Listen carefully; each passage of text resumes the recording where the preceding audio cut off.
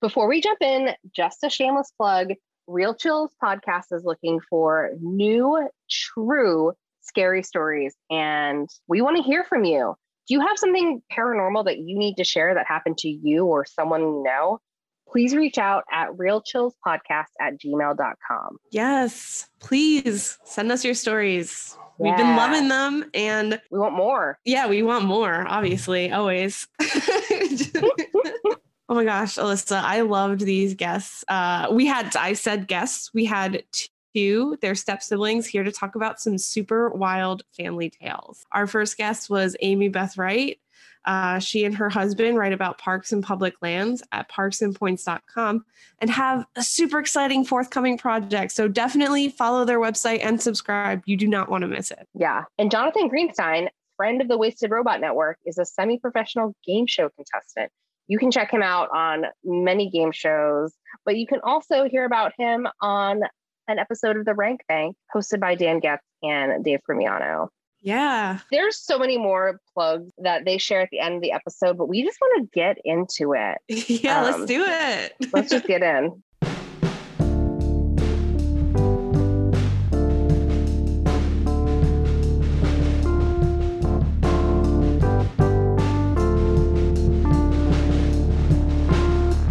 You're listening to Real Chills with Meg Getz and Alyssa Truskowski.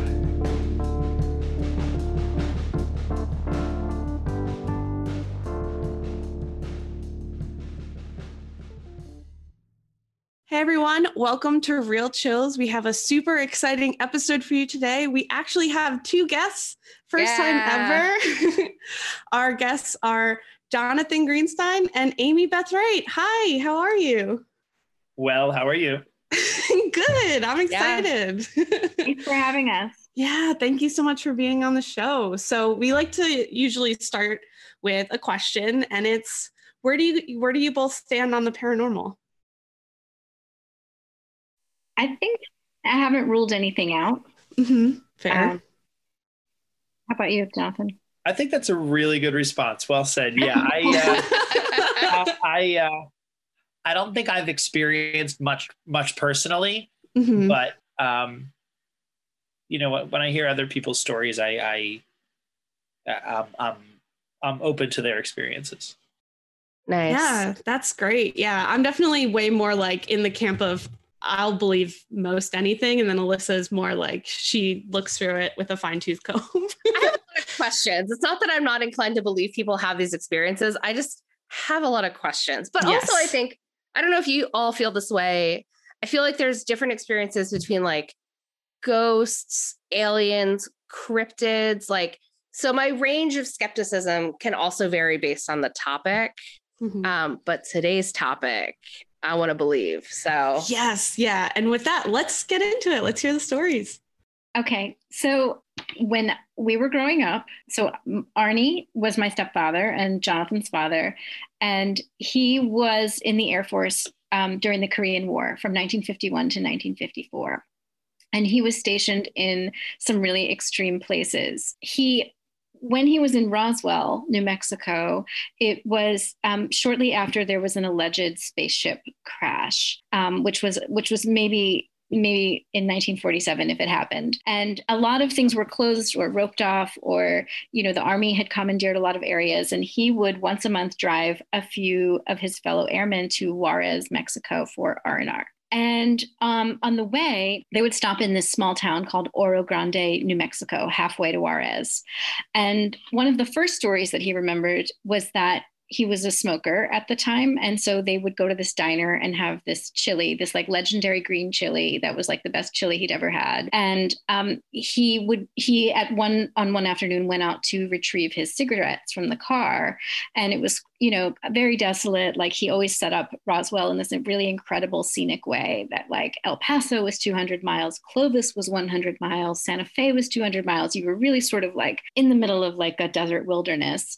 And then, you know, Oro Grande was, I'm sure, even more so, had that barren feeling. And then that he was outside getting his cigarettes from his car, didn't see anything around, and saw this very bright light that sort of seemed to be ascending, and that there was this major dust storm that followed, and he assumed it was a helicopter, but the light seemed to ascend with the movement of the dust, and it became very, very quiet. And one of the funny things that he sort of would add on about this story was that it felt like a very quick amount of time, but it was actually a half an hour that this took place. What? Whoa. He described it as a strange looking craft. And he called his two friends out, and that the speed of this ascending was really quick, but it was this really slow feeling of time at the same time. Amy, did the two friends, did they see the craft as well? Because I did not. I didn't remember that part of the story. I believe he ran to get them, and I think they watched that part with him. Yes. Whew. I have chills already. I'm excited. It's so cool. Another one of the stories, the accounts that he used to tell was he and some friends were at a drive-in movie theater, and he had a convertible at the time, and they had the top down, and he saw like a triangular formation of these red lights that stopped in midair. What? And, I think they were by Walker Air Force Base. So there was an Air Force Base nearby, but he always used to say like airplanes don't stop in midair. And he and his friends looked up, and as soon as they saw them, they moved away very, very quickly. So there was a little bit of, did you see that? What was that? Yeah. Wow. That one they definitely both saw, because it was his friend Joe Gordon, I remember, who was outside with him, and that they were like, did you see that? Yeah, I saw that. Then after that, they reported the incidents to the Air Force. The third incident that occurred, but there had been some sign in the squadron room that said, if you've seen any strange objects or questionable lights, you have to report it to the first sergeant. And so they basically described it in the same way that we are describing it now. And I guess that they were interviewed by a colonel who came in from Washington, D.C. And Arnie asked, is there really, something going on? Is there something to be concerned about? And the colonel said, I'm asking the questions. Classic. Wow. A funny part of the story. And then he said, don't discuss it with anybody. And then they changed his clearance, which was already restricted because his father, Arnie's father, had originally been born in Russia on the Lithuanian-Ukrainian border, was already restricted, but then it was further restricted. Rude. Well, I think actually the way that it worked was like he could only go to a certain point because of where his father was. Oh, right. He got a letter that he was then upgraded to the next, which he normally would not have been able to because his father wasn't a natural born citizen. Oh, okay. So he was able to go further in the ranks. Yeah, I guess he figured, or in the clearance. Yeah, I think he figured he was in trouble because the brass from DC said to him, I'll ask the questions, and actually I guess he wasn't. He got a little more clearance because of, I guess, I don't know why, but I always thought that was so interesting. Nice.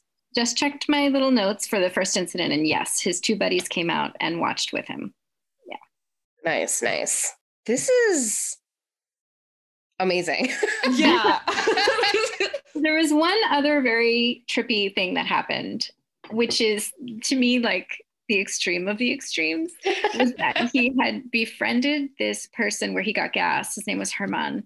And he said he used to get gas at this gas station on 2nd Street. It was the only place that he would go for gas, because he would do these road trips with his friend. And so he became friendly with the person that owned the gas station. And he told him, or I guess he discussed it before maybe he made his report. And Herman said, come on in, I want to show you something. And Herman had been in Roswell, in 1947 when this alleged spaceship had crashed. And so he usually kept locked, and he pulls out a piece of metal that was around 3 by 5 inches that looked like aluminum foil, and he said to Arnie, wrinkle this piece of aluminum foil up. And And if Arnie would always say, well, if you did that with real aluminum foil, you would never be able to straighten it again. But I guess that they wrinkled up this piece of metal really tightly, and then they were able to straighten it out again perfectly, as if it had never been rumpled. And then he took out another piece of metal that was like 90 degrees at a 90-degree angle, and it was like 5 inches. And there were these like markings and symbols on it. And they tried to affect it like with a blowtorch or an acetylene torch, and it wouldn't melt. And he would always say it was like some sort of metal from out of this world. Whoa. And then he said Herman wanted a souvenir. so he didn't turn it into anybody. I literally want to scream as loud as possible, throw my headphones off, and like run in a victory like soccer circle in my house. Yeah. I'm so excited. Oh my God, this is amazing. Cool. That is so cool. Wow. I have so many questions. Same. I'm screaming internally. These are amazing. These are stories we heard, I don't know how many times. Multitudes. Like we heard the stories for sure multiple times, and it felt like we really wanted to keep remembering them. Yeah. Yeah. Did you ever experience like Arnie like telling the story like a what is it, a fish tale where the fish is eventually like 20 feet long, or was he pretty consistent over telling the story? He was prone to that kind of thing. Like he would certainly, there was one time he told me that he started telling me about a mortar and pestle and then he told me that it had belonged to Chopin. And this was recently before his passing. That somebody in the family was a housekeeper for Chopin, and that he gifted them the mortar and pestle. And he kept going with the story and adding details until it was eventually, I was like, somebody invented the bagel, and she was really beautiful. Her name was Bagelinsky, and he named the bagel. Wait a minute, this is all not true. Like, and I was so disappointed because I really wanted the mortar and pestle to be from. But as far as these Air Force stories, they were very consistent. I don't remember a lot of detail being added. They were pretty consistent as far as the things he said they didn't get exaggerated. That was the way it was with him, was that you didn't know if you were in the middle of a story or a joke for a lot of the time. Like it's quarters of the way through a story, you'd be like, oh, that was a punchline. And then but this was always the same. That's true. It was very consistent the way it was told.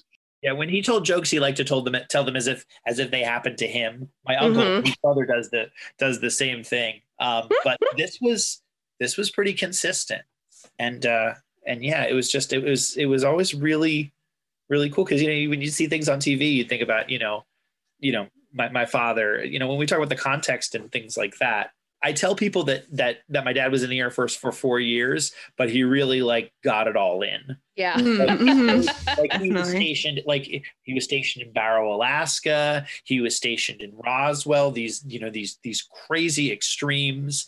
And I think one of the important things is whether you believe him or not, he's part of American history. Yeah. It's either he saw something that actually happened, or so many people reported something that, it's a thing. There's shows on it. Yeah. So it's he's part of American history either way, which it always just blew my mind. It was so special. Yeah.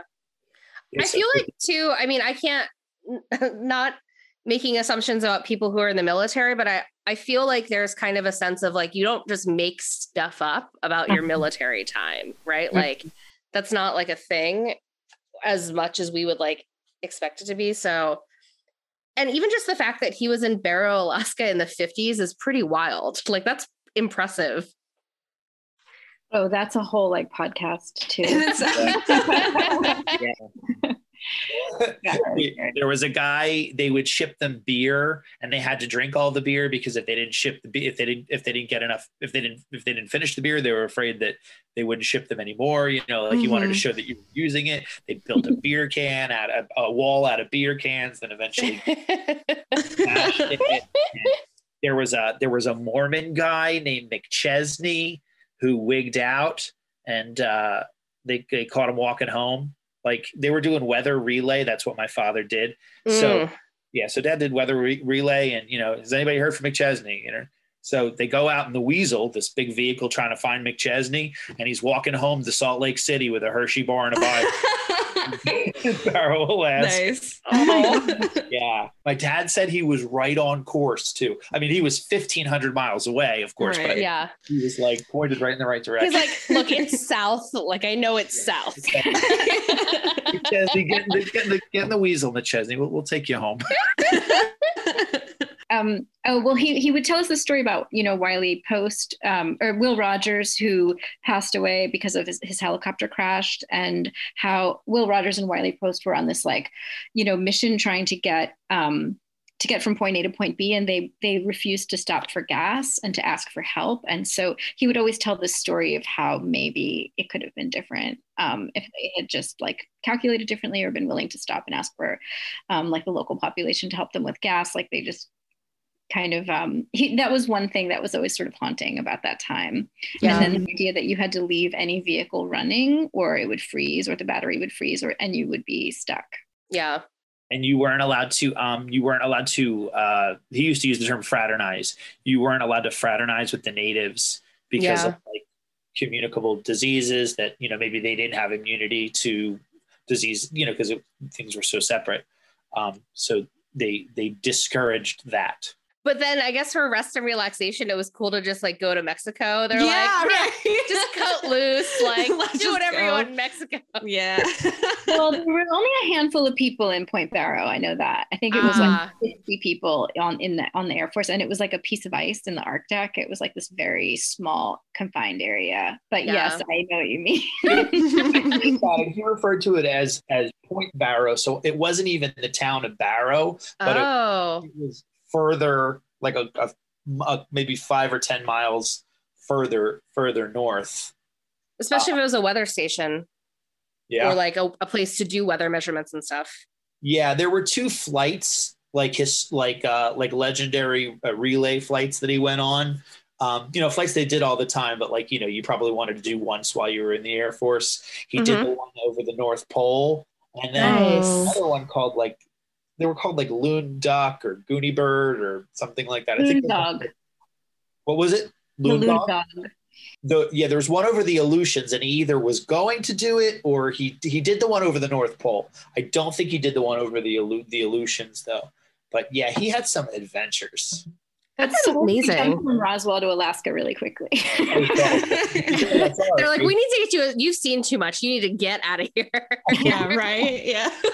They're like, go see where the center of the Earth is, the entry point to the inner Earth.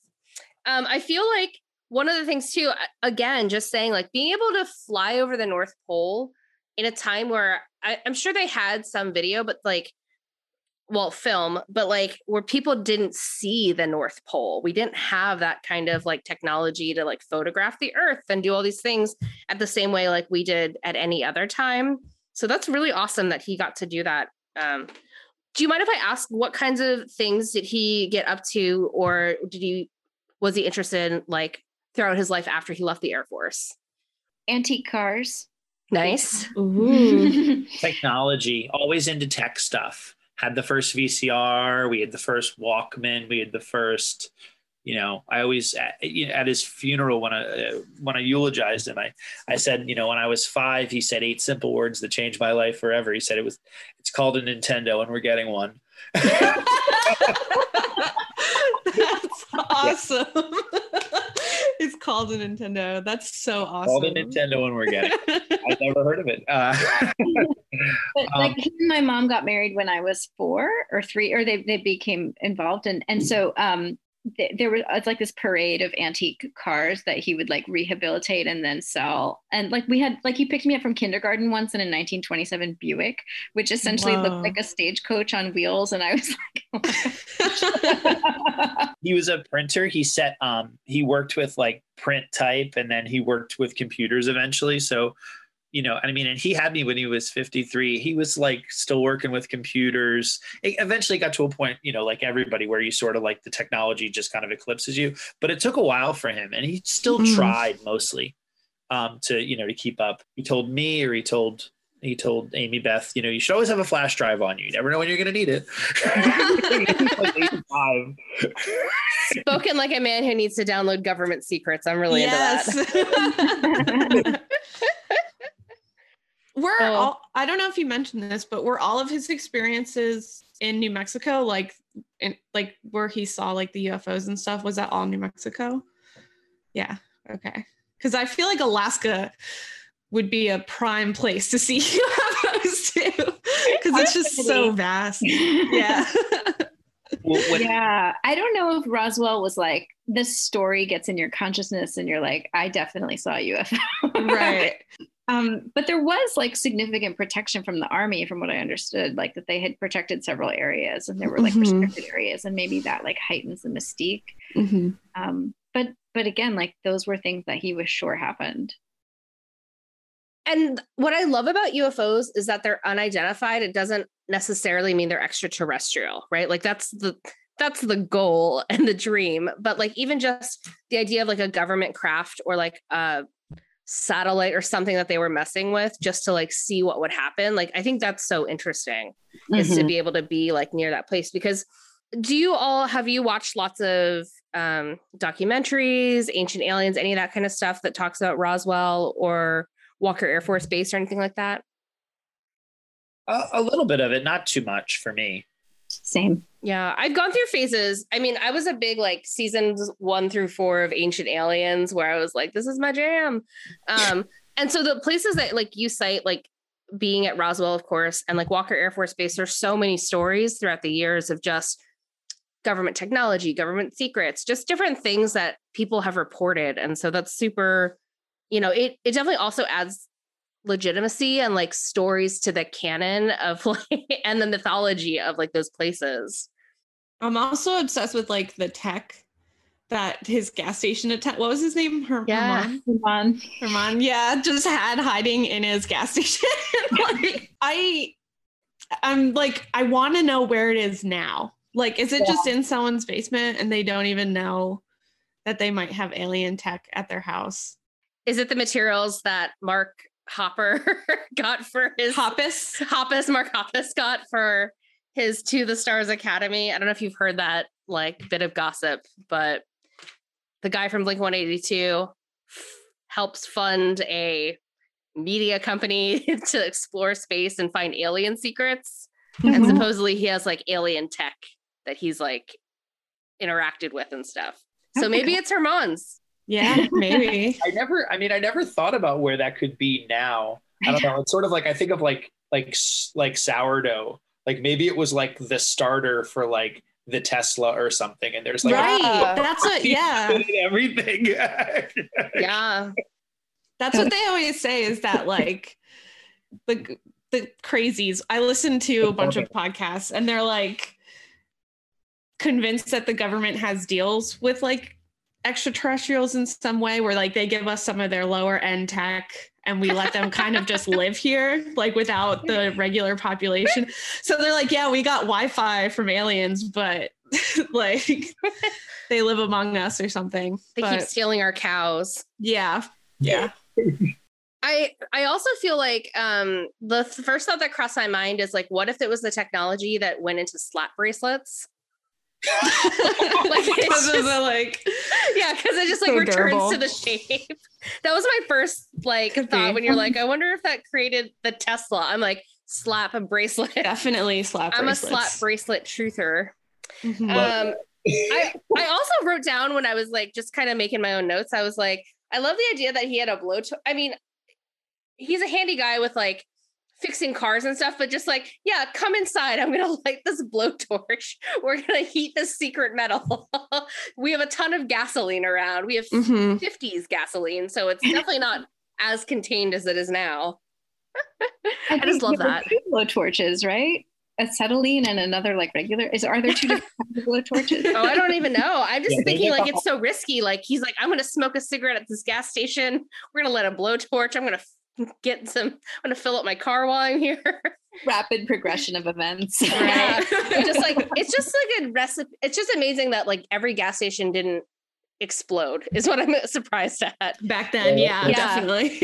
Yeah. Just like a glass container, right? Yeah. or something like that. Yeah. Mm-hmm.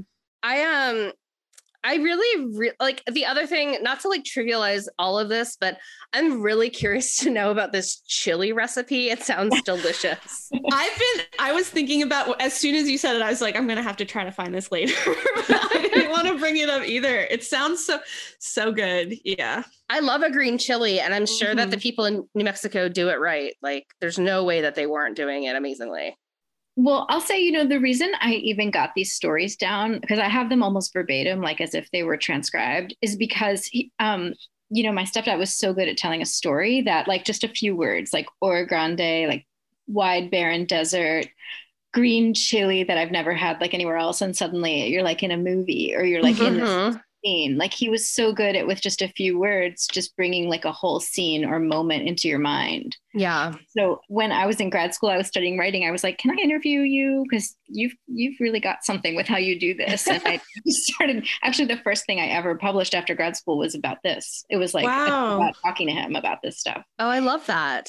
Oh, that's so cool. Do you mind if I ask where was it published, or what did you end up doing with the piece? It was in a literary magazine called the Nashville Review from Vanderbilt. Nice. I can share with you if you want. If you, yes, if there's a link, we'd love to. I mean, I like to read it, but we definitely will also link it too. So, because I'm sure people would love to check it out.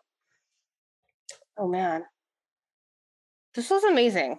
I'm so tickled, and we're gonna probably mention this as well, but like, what a great connection made by our friend Dave. Shout out Dave Camiano, because he was like, my friends, like their dad has like some Roswell stories. And we're like, we would love to talk to them. These stories were like awesome. And I don't know, what a nice way to also remember your dad and your stepfather. Like what a cool life. He knew so much about Roswell too, because he would be like, we went to a drive-in, the Jinga Bob or the Bala Jack. And like he would say, there was two. There was that one and this one. Yeah. And he just remembered, like it was as if it was yesterday, or as if it were, the name of the theater, the name of the diner. Well, I could probably find the name of the diner for you. Oh man, that's a dream location to go check out. Like, not only because it's like, oh, it'll be fun to hike up and get like a picture with a sign that says stay out of Roswell, but the landscapes out there are so beautiful. Definitely on my like wish travel list. It's so cool he had any type of security clearance down there too, because I feel like most people that go down there don't get to even like get a chance to like be able to discern if it's actually military versus something that's like a real UFO. Like that's so much harder as a civilian. So it's just such a cooler story coming from someone who was actually like in the military at that time. The big thing about the Roswell incident in 47 is like, well, it's a weather balloon. I'm sure they also, my imagination is like, they gave your dad / stepdad extra clearance so that when they needed to tap in to be like, oh yeah, it's also a weather balloon, like he'd be ready to go. I just love that so much. This is great. Thank you so much for sharing. Thank you for having us. Oh my gosh. Yeah, no, this was awesome. I'm going to have to thank Dave. Who knew being friends with him would pan out? Yeah, he likes to say I'm his longest tenured friend or second longest tenured. Your tenure track. Yeah. He gives me one hug a year. That's what he's like. You get one hug. Yeah, I'm like, all right, thanks, Dave. I appreciate it's nice how like Roswell is like you said mythology, like there's American mythology about Roswell. It's like the place where all these unanswered questions and possibilities happened. And I feel like that's what we experienced in like hearing these stories and sort of being like, well, now I look at them and I'm like, I don't know, is that like the power of imagination, or that you are around, you're around someplace and you just really want to feel like you're part of that experience? Or is it like, you're tapping into something that's happening and just really awake and aware to what's happening around you? Yeah. It's so much more legit because so I grew up with my dad telling me ghost stories my whole life. So like, it's kind of the same thing where it's like those may or may not be true, but it definitely instilled like what you said, like that curiosity of like not shutting it down right away when things happen. And he did. I mean, he was a little bit in a way that he was a little bit I don't know how believing he was of like other types of stories, but he certainly believed that this happened to him. I worked at a place once where, one of my managers talked about how he saw a ghost, and he said, I never really believed in paranormal things. He said, but I know what I saw. And I sort of think it was that way for my dad too. Like if you told him, he would say, but he's very short with, like, I guess like we all are, like when it happens to us, we're sure of what we see. Yeah, for sure. He, when he enlisted in the Air Force, he was always an adventurer when he was a kid. He and his best friend tried to drive to, I think it was two guys, tried to drive down as far as they could on the Pan American Highway. And when they were on their way back, they saw in a newspaper that the Korean War started. And he said, this isn't good. So my father enlisted in the Air Force. Dad enlisted in the Air Force specifically because he sort of didn't see himself like in a combat situation. So he figured that if he enlisted in the Air Force, he would have more control over his own fate as opposed to being drafted. Yeah. Wow. I think he thought he would also maybe learn something in the Air Force that he would do later, like, because he was like 18 or 21, not sure, but he was definitely thinking like I could have an experience that will inform the work I do later. And that's, and there's a lot to that too. I think that, part of, to what Amy said is, when you go into something looking at it as an adventure, right, you're going to have an adventure. Yeah. And he was definitely adventuring at that time. And he really, really enjoyed his time in the Air Force. I think he sort of, I think he had the chance to re-up and stay for 20 years. And he had said that, maybe if he could do it again, he would have. Yeah. That was that he would have stayed. Like go the career track with it. Yeah. He always questioned that, if he should have done that. But I was going to say, we went to this place in Kansas. My husband's from Kansas, and every staff member who works at this massive sort of homestead has convinced that it's haunted. Like literally, there's probably like 20 staff members there. It's this crazy frontier homestead where this woman just built a home with her husband and would charge a toll to everyone who came. Like they would have to give her like a piece of silver from their wagon. Oh yeah, that's an industrious lady. Yeah, she's like a visionary. And literally every staff member is 100% sure that there are ghosts. Do you know the name of this place? Do you remember it by chance? It's called the Ward Mead House. The Ward Mead House. That's so cool. Now I want to go there. I've never. Yeah, I don't know how much they want to talk about it because I thought that could be a really great story. And they were like, oh no, we will not be interviewed. Oh. But, that's probably why no one knows about it. Like as someone that's big into like famous ghost places, I'm surprised I've never heard of this place. They're keeping it under wraps. Those are the like hidden gems. I feel like we learned recently on a different episode that it's you're not allowed to look for ghosts in Gettysburg, and I feel like that's the same energy as the Ward Mead House. Like you're just like, you can't come here looking for things. Like you might find things, but you're not allowed to be here just looking around. Oh, interesting. The premise for that is they consider it, like the police consider it relic hunting when you're ghost hunting on people's properties. So anybody has the ability to say like, you can't be here. You're like relic hunting. Yeah. I knew that. Yeah. Yeah. They enforce that in Gettysburg, or they try to at least. So just an FYI, if you're ever in Gettysburg. Yeah.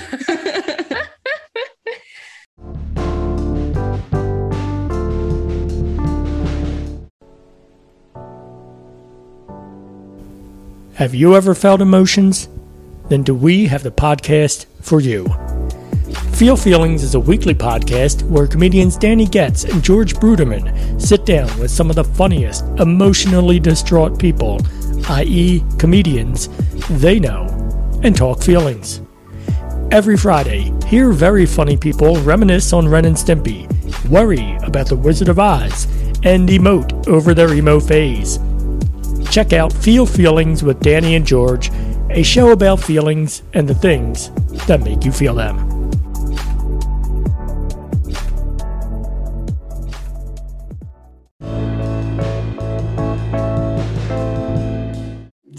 this story came at the most perfect time because there was a UFO sighting on February 26th of this year, like last week in New Mexico. Yeah. Isn't that crazy? Yeah. An American Airlines pilot spotted a long cylindrical object, and he described it saying that it kind of looks like a cruise missile flying over top of his plane at like super fast speeds. There are recordings of him reporting this. However, the FBI neither confirmed nor denied the claim of this being a UFO because it's still under investigation. So they almost kind of like tipped their hat. They're like, we can't talk about it because we're still looking into it ourselves. Wink, wink. Yeah, basically. That's all the comments. So basically this story, which I think is incredible, made me wonder, like, what is it about New Mexico that makes it so prime for UFO sightings? And I found a ton of responses to this question on the website Quora, which is, I guess, new Yahoo Answers. Listen. The website. What happened? Oh, no. Go ahead. It's not reputable. Is that what it is? I'll just throw it off. Dave used to have a bit. Wikipedia checked, Yahoo answered confirmed. Yep. That's two sources. You're basically doing scientific research. I like looked into it's in the notes, but I looked at the people's profiles who answered, and I got a lot of answers from that as well. I was like, okay, I see what's going on here. So yeah, but I wanted to know because I feel like they're always seen in New Mexico. And the top response was from Gregory Dougal, who stated, New Mexico has many UFO sightings because of the missile ranges, testing facilities, air bases, and laboratories. Most sightings are natural phenomenon or secret military craft undergoing testing. Also, in a generally warm area, more people are outside looking up at the sky as opposed to a freezing cold area where people are bundled up and inside or their heads are covered. Very rational. But then he goes on to say, not only was Roswell real, but allegedly there were actually 2 different crashes in the area, not just one. After that incident, governments made everything related to UFOs more secret than the development of nuclear weapons. The military was afraid of the UFOs and knew there was no defense against a potential attack, so they hid the truth out of fear of making them look weak. So that's his opinion. He has answered 3.5 thousand questions on Quora, which makes him feel more reputable to me, but then his bio for his profile says truth seeker and finder, so it's a toss-up. But I did think it was interesting that he started with like the rational, like I never considered that maybe in warmer climates there's going to be more UFO sightings because people are just outside more. And it does make sense that a lot of military bases and things like that are in that area. But I do think that it doesn't explain everything that people are seeing down there. I'm just checking really quickly and I'll report back in a minute. I'm just checking to see if New Mexico's in the 37th parallel. What? And it is. Is this a freaking, what is that show that you're obsessed with? Is it related to Hellier? Is this a Hellier thing? I mean, Hellier takes a lot of information that's just out there and then relates it to Hellier is the thing. We'll talk about this in a second. Keep going, Meg. Okay, I'm almost done. I kept it short this time. So that was his answer. It sounded really good. But another really fun answer on this forum was from Jonathan Miller, who said, I worked in Roswell in the early 90s. I remember driving on Route 285 one night and watching red lights go up and down, speed up, slow down, and disappear. I was sure it was a UFO. It turned out to be oncoming traffic coming over the ups and downs of the highway on a desert night with exceptional visibility. In addition, New Mexico has 3 Air Force bases, all of which have experimental aircraft. That being said, there is a vortex up by Taos, and it might be a passageway to alien dimensions. And those aliens just happen to like hovering over the ups and downs of a desert night with exceptional visibility. That took such a turn. They all do. It's so crazy because they know they can't start there. So every single one of these answers is like, here's the science, and then here's what I actually wanted to say to you all along. That was an M. Night Shyamalan level twist. It's like the opposite of clickbait. It's so weird. You'd think you'd open up with like, hey, where there's a vortex, and then you'd go to the... I love it. I loved that every single answer was exactly like that. All to say, like, You're going to be able to come up with explanations for this, but you're not going to explain it all. There's something going on there. Oh, I just found something really interesting that Los Alamos, the laboratory, there's a connection with Roswell allegedly. And I can't believe it. I just found this little article that I can share with you guys about the budget secretary group secretary budget director who worked for Los Alamos for 30 years, reported seeing a series of triangular lights. Hang on. She was in a carpool going home. One of them pointed to a bright light in the sky, 45-degree angle above the horizon. The sun set behind the mountains. We looked at the light, which wasn't moving. All of a sudden, it dropped 20 degrees and made a right angle turn to the east and was gone in the blink of an eye. Wow. Fellow remarked, I got out of the Air Force 3 months ago and we didn't have anything like that. And then it's a whole, she joined the staff of the Roswell UFO Museum. Oh, whoa, cool. That's so cool. So she's what's her job now? I don't know. I think she retired from the museum. I just put the piece in the chat. I think that's why she was interviewed for this, maybe just at a glance. But I've always heard there was a connection to the Los Alamos experiments and Roswell. There's a lot going, even if it's not aliens, there's stuff going on out in New Mexico that we have no knowledge of for sure. There's just too many things. Two things that I was thinking, like, I was wondering, like, when I think of UFOs, I think of New Mexico. Like, I wonder what the second most places in the world. Like, is there like a place, maybe even a place that has more, or like a place where like there have been some sightings, but it's sort of like New Mexico Junior, where there's like not as many, but like it's also known for that. And then I was thinking, like, if there are UFOs, like, do they choose New Mexico, or is there like a portal where like that's where they could go? Mm-hmm.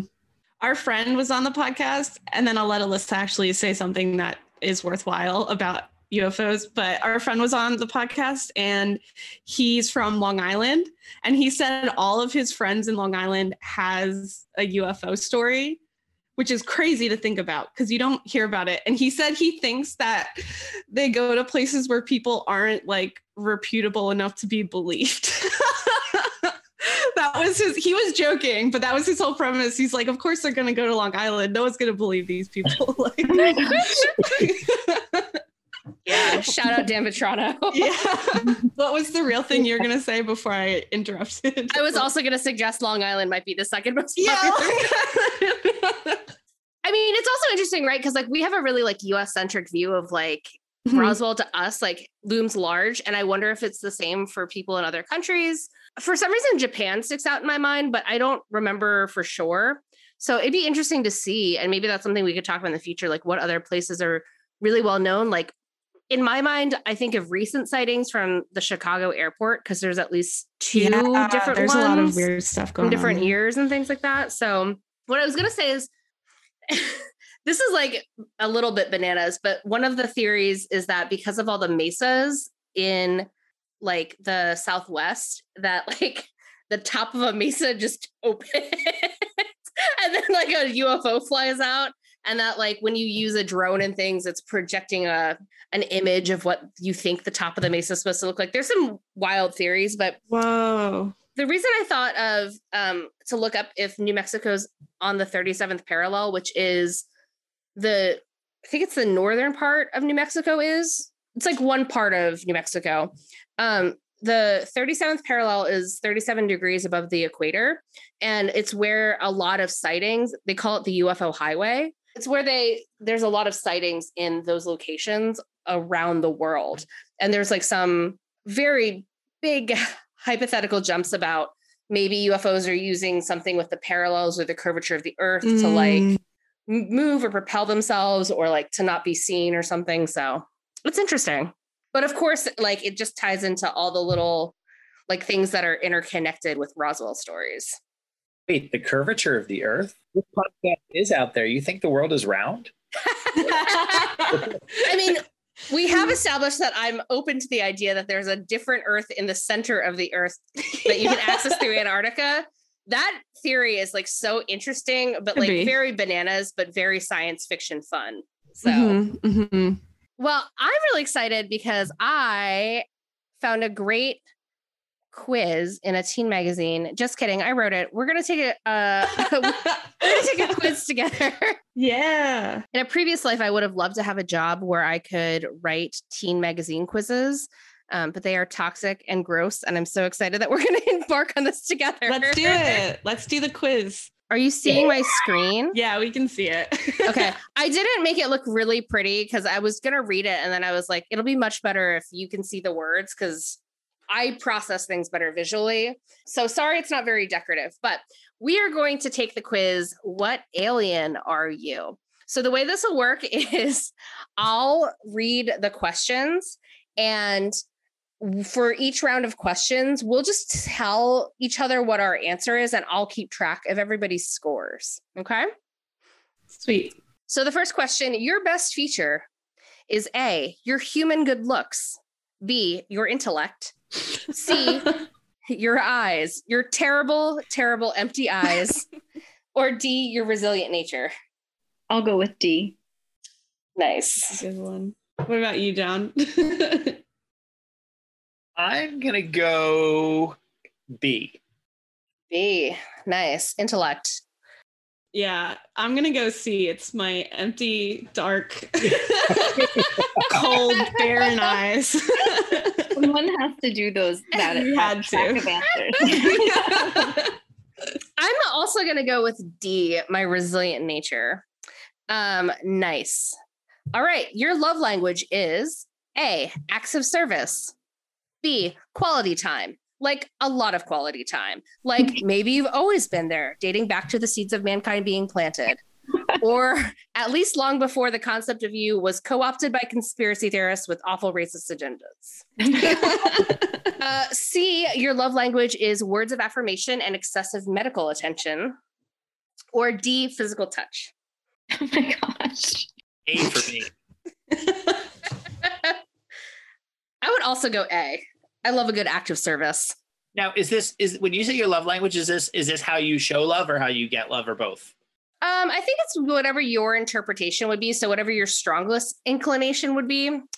I like to think of it as how you like to show love and care. Then acts of service, yeah. Okay. I have to go with C if I'm being honest. Words of affirmation and excessive medical attention. Especially in these times, right? Like, have you washed your hands? Are you drinking water? I think that's fair. I agree. I think I'm C too. And I feel like I'm already learning so much about myself. So this is good. Yeah. Next question.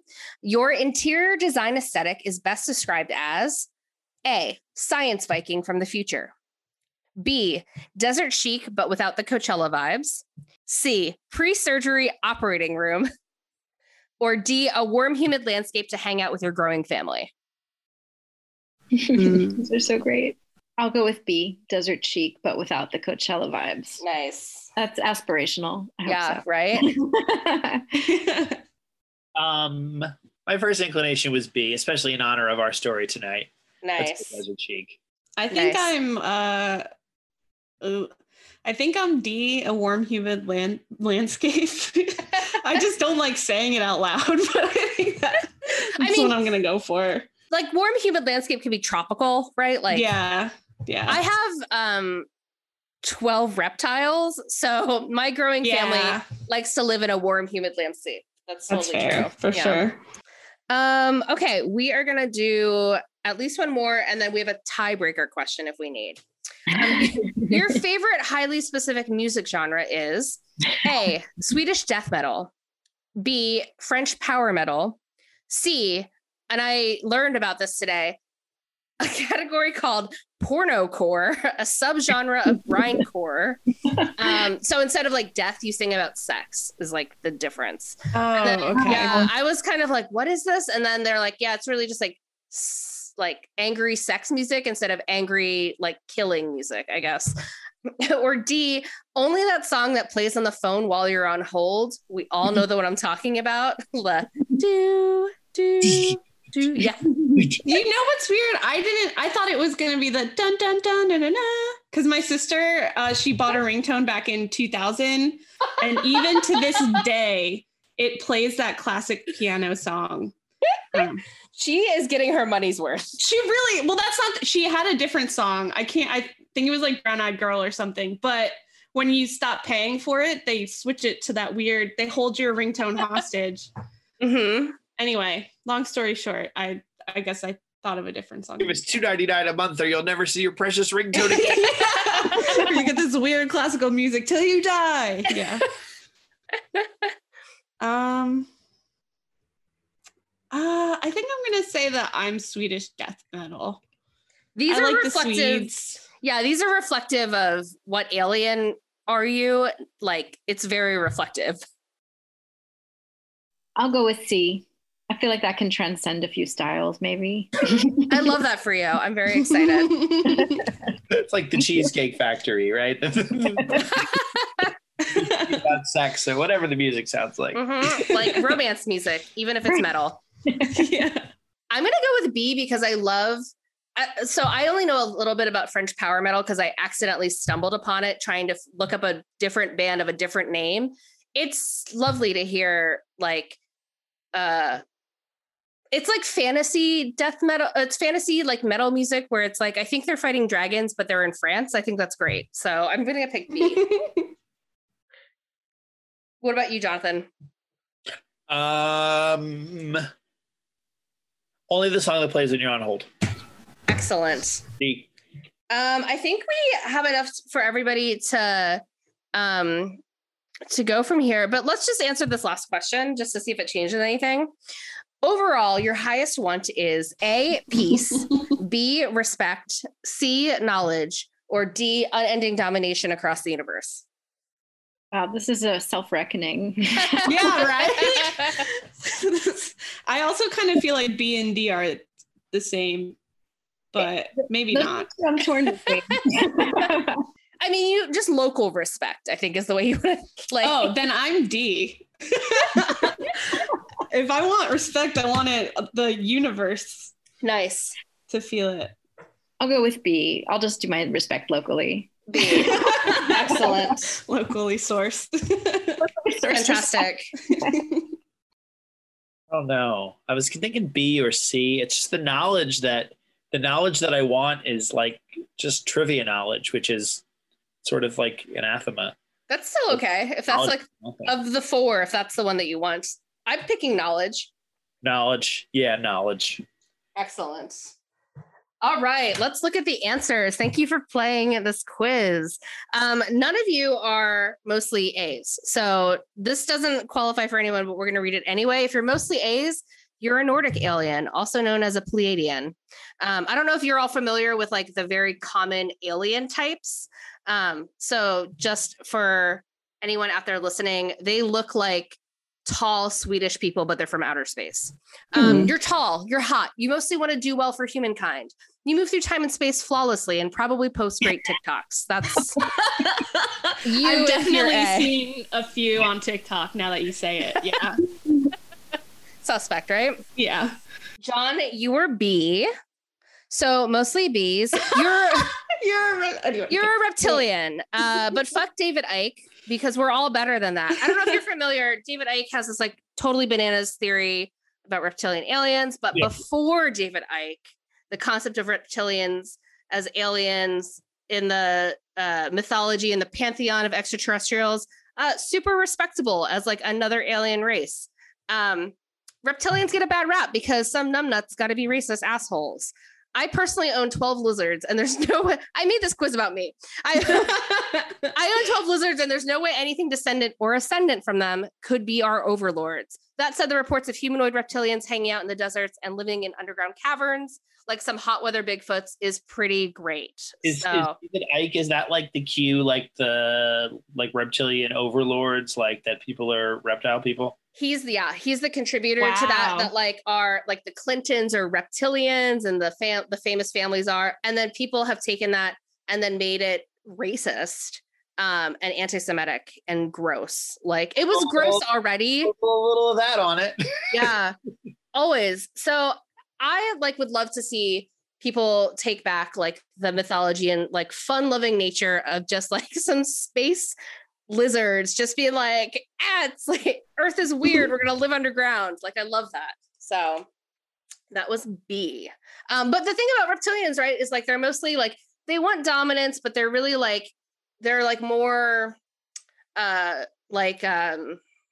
natural and like into the landscapes, which I like about them. They're outdoorsy people or aliens, I guess. Meg and Amy, you were mostly C's, so you're great aliens. You're a classic, and we're terrified. Yes, perfect. It's weird to be so short, slight, and fragile, and yet wield so much power. It's kind of like being smart enough to count cards and gambling, only instead of winning money, you're seeking the flesh of humans and mammals. We do support STEM careers here at Real Chills, so you do you.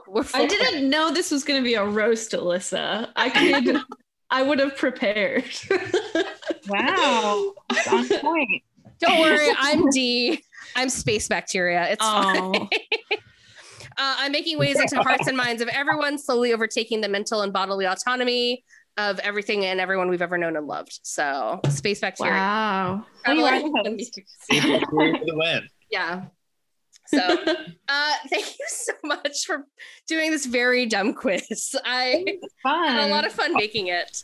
And we all learned something about ourselves. I think that's what's most important here. That was very fun. Yeah, I did learn a lot.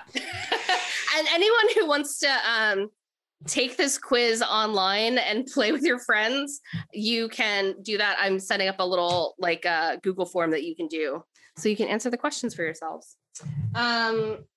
Nice. Well, we are at the part of the show where we talk about plugs or things that we would recommend. So yeah, we'd love to hear if you want people to follow you on social media, or if you just want to recommend anything. This is a space for you. Well, so I'm a writer, and my husband and I we do co-edit this website called parksandpoints.com. It's all about like these wild natural landscapes, national parks, public lands.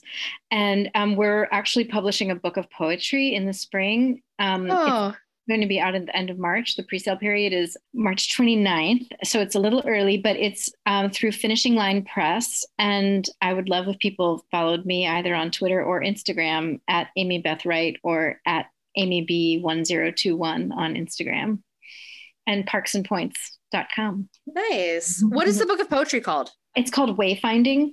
Nice. It's like about, being in nature. It reads like you're on a trail, and it moves through these different like ecosystems and landscapes. Like the collection of poems in each chapter is like concentrated around these different ecosystems and topographies. I love that. There's a lot of info about parks because people submitted for like state parks, local parks, national parks, like all sorts of public lands. And what a great time, right? As the weather's going to get warmer everywhere and people can go outside. I think that's awesome. So people will have to check out your website and pre-order your book, or at least check out your Instagram. Thank you for having us and for the opportunity to share that too. Yeah, thank you. Mm-hmm. Jonathan, what about you? So the first thing I would like to recommend is episode 5. I just looked it up, episode 516 of This American Life, where they talk about the hold music that was featured in our game. Yes. I know that episode is so great. Awesome. To find out the story behind the hold music. What's it called? It's like pattern A or something like that. Yeah. Yeah. Somebody wrote it. It's the hold music. So definitely that. I don't know. Auditions for game shows, sort of my passion. So I auditioned for the Chase. I hope eventually I'll get on there. I was on Jeopardy it's 2 years ago now. So I kind of try to parlay that into TV appearances where I can try to make a little bit of money. And along that line, my next big project in that trivia vein is I would love to get a crossword puzzle written and published. So that's what I love awesome. That. Yeah, keep an eye out for that. Nice.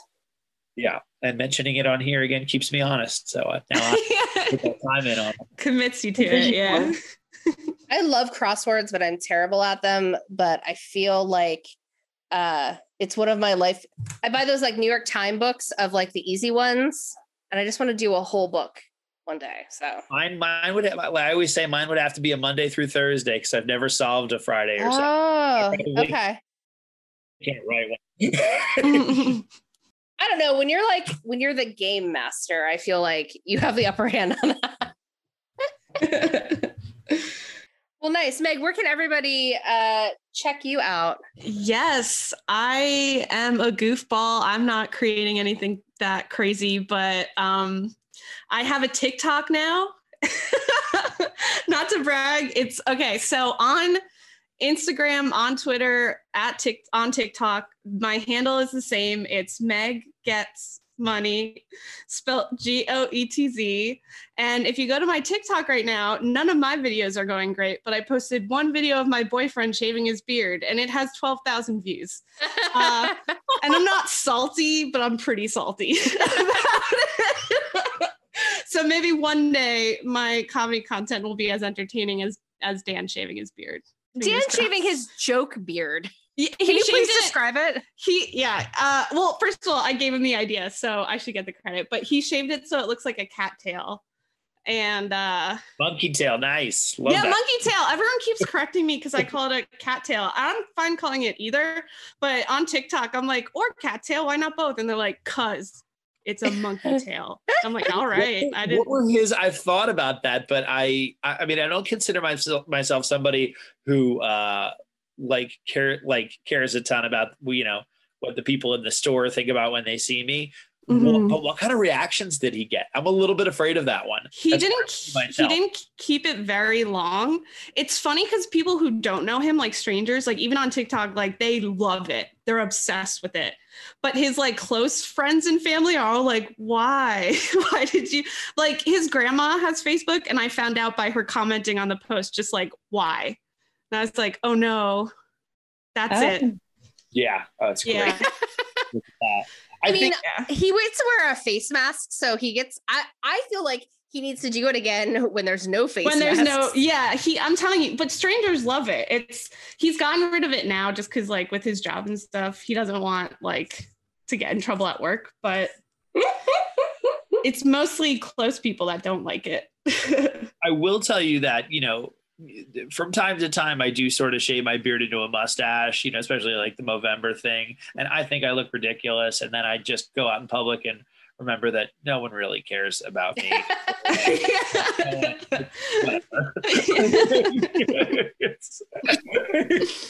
And as our editor, we pay him to edit our podcast. He's part of the network that our show is on, like part owner. But I still openly booed him online when he posted that picture.